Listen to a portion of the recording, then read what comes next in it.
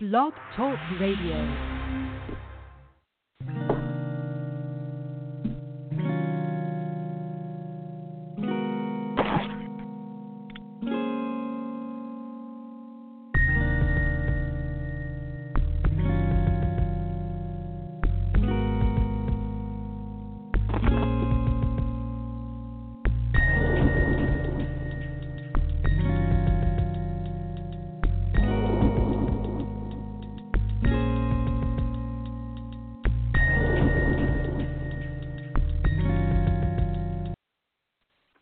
Good afternoon, and welcome to another episode of the Sound Heart Radio.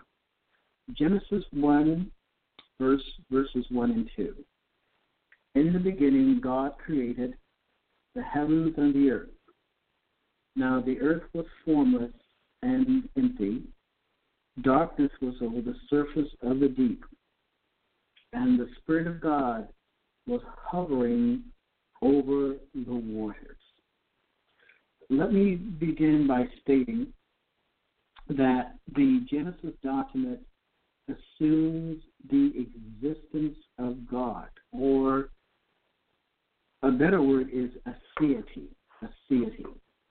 because existence is derived being. God is before or prior to existence. God is the creator of existence. And so the Genesis document assumes his being prior to existence. Please note that in the Hebrew text, the word Elohim, bara Elohim, so God, or in the beginning God, and so we have a very important personal pronoun here. We have Elohim. The I am on the end of the word is a plural suffix. We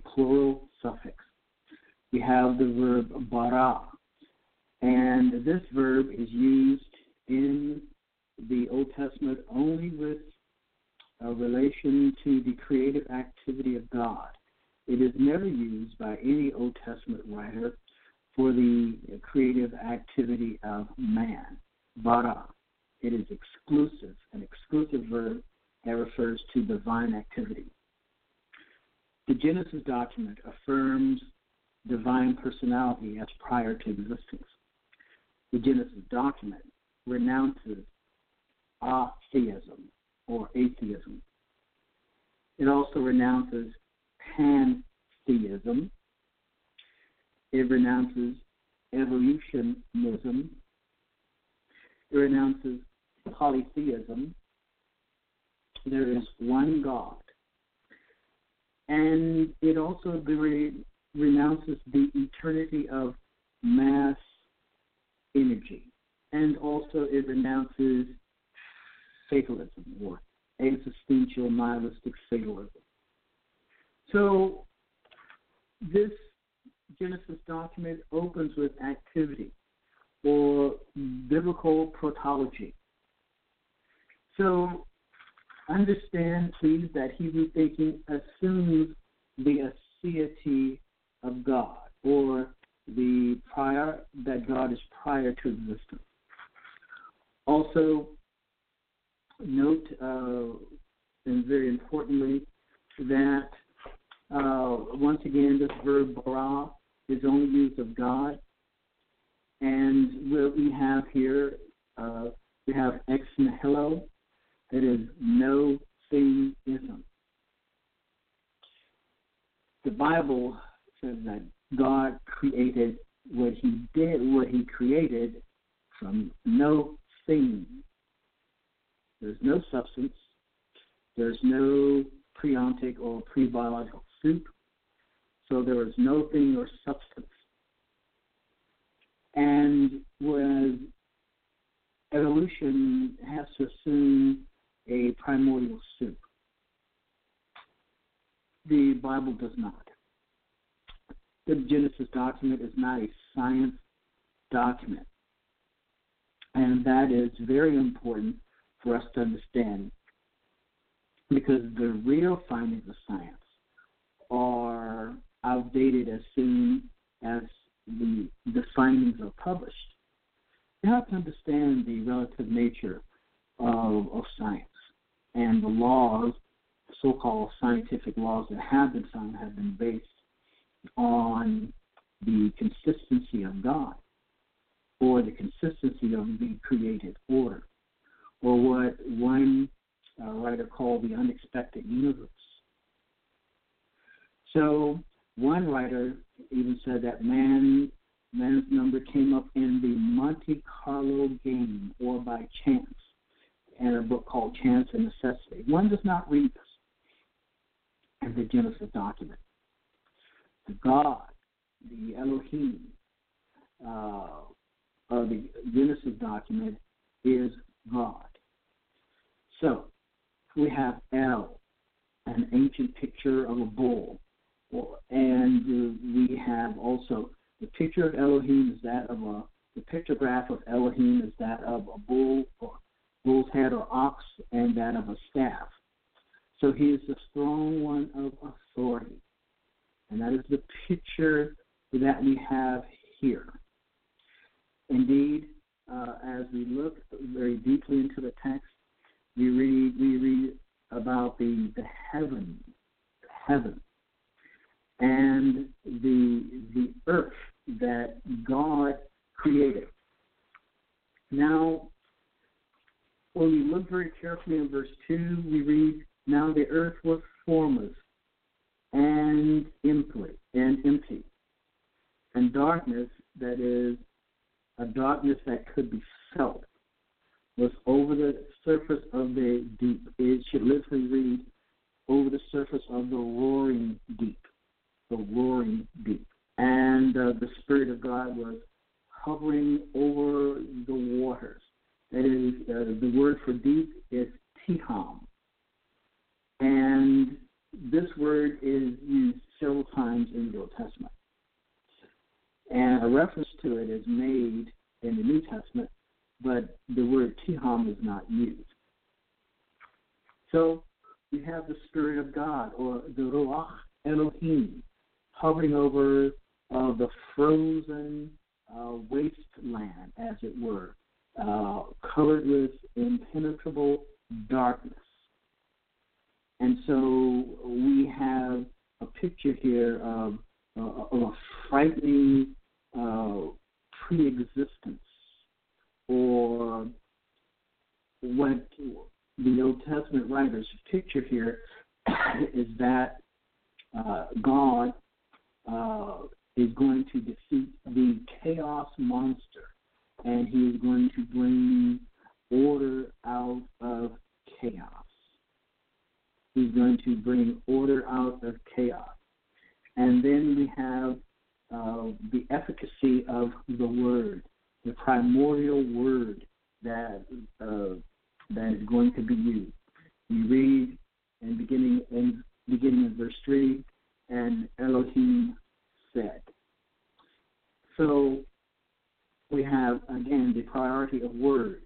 This takes us back to John chapter 1, John's Gospel chapter 1. In beginning, or in arche, was the Word. That is the Logos. And in John's Gospel, in the beginning refers to a beginning that was not a beginning. In Genesis, we have a beginning that is a beginning with reference to time. In John's Gospel, we do not. John is affirming the eternal pre-existence of the Word. And John will tell us that the Word became flesh and dwelt among us. And so the word that John uses for dwelt means to pitch a tent. And the tent was the tent of his humanity. So John is speaking about the anthropos, the Logos. Please read carefully John chapter 1. Read carefully the Genesis record. The Genesis document does not seek to support any philosophy or any ism It is a theological document created by one of the greatest and most brilliant men in history, and that is Moses. And Moses knew all about the Egyptian mystery religions and their sciences.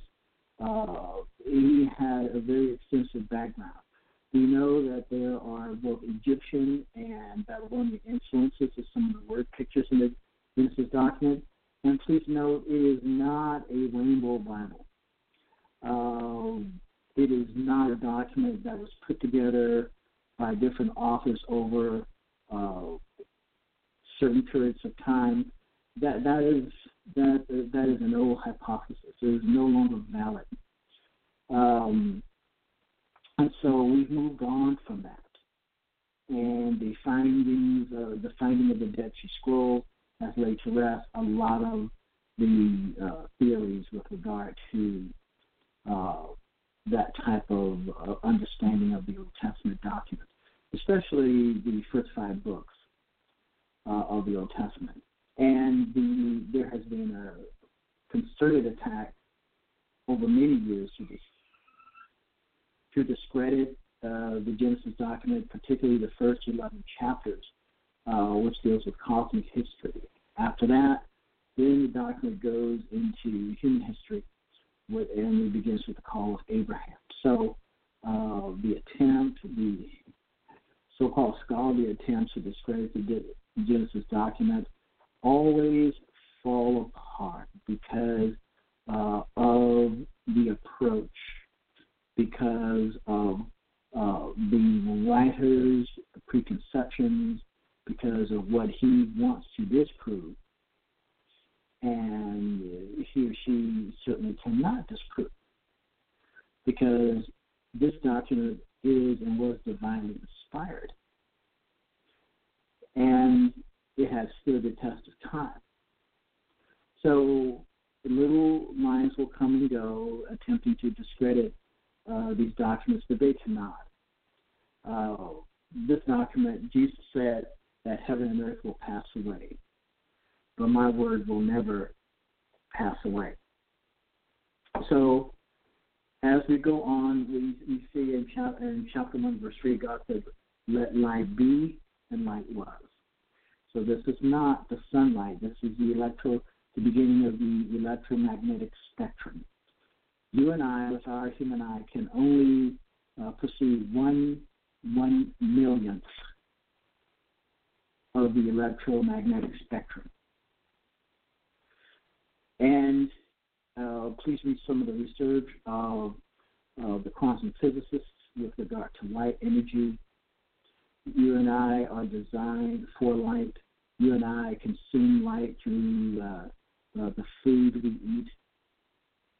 And so God began everything with light. God said, "Light be," light was. And so you see the marvelous power of God at work through light. In the New Testament, Jesus says, "I am the light of the world." The Greek word for light that he uses is phos. I am the phos of the world. Indeed, no one, there have been attempts to disclaim the credibility of what God has left for us. Well, you and I have these wonderful and powerful documents to read, study, to assimilate, and to build our lives on the Word of God. Take your time, read the Genesis document. It is very important, very powerful, and you will learn a lot if you will take your time to absorb what God has given to us in this marvelous document. Mass energy began with God. Mass, we know that matter or mass is a standing wave function imposed upon void. The things which we see were not made with things which do appear, as attested in the Scripture by the New Testament writer. Good afternoon. My name is Dr. Josiah Rich, and God bless you.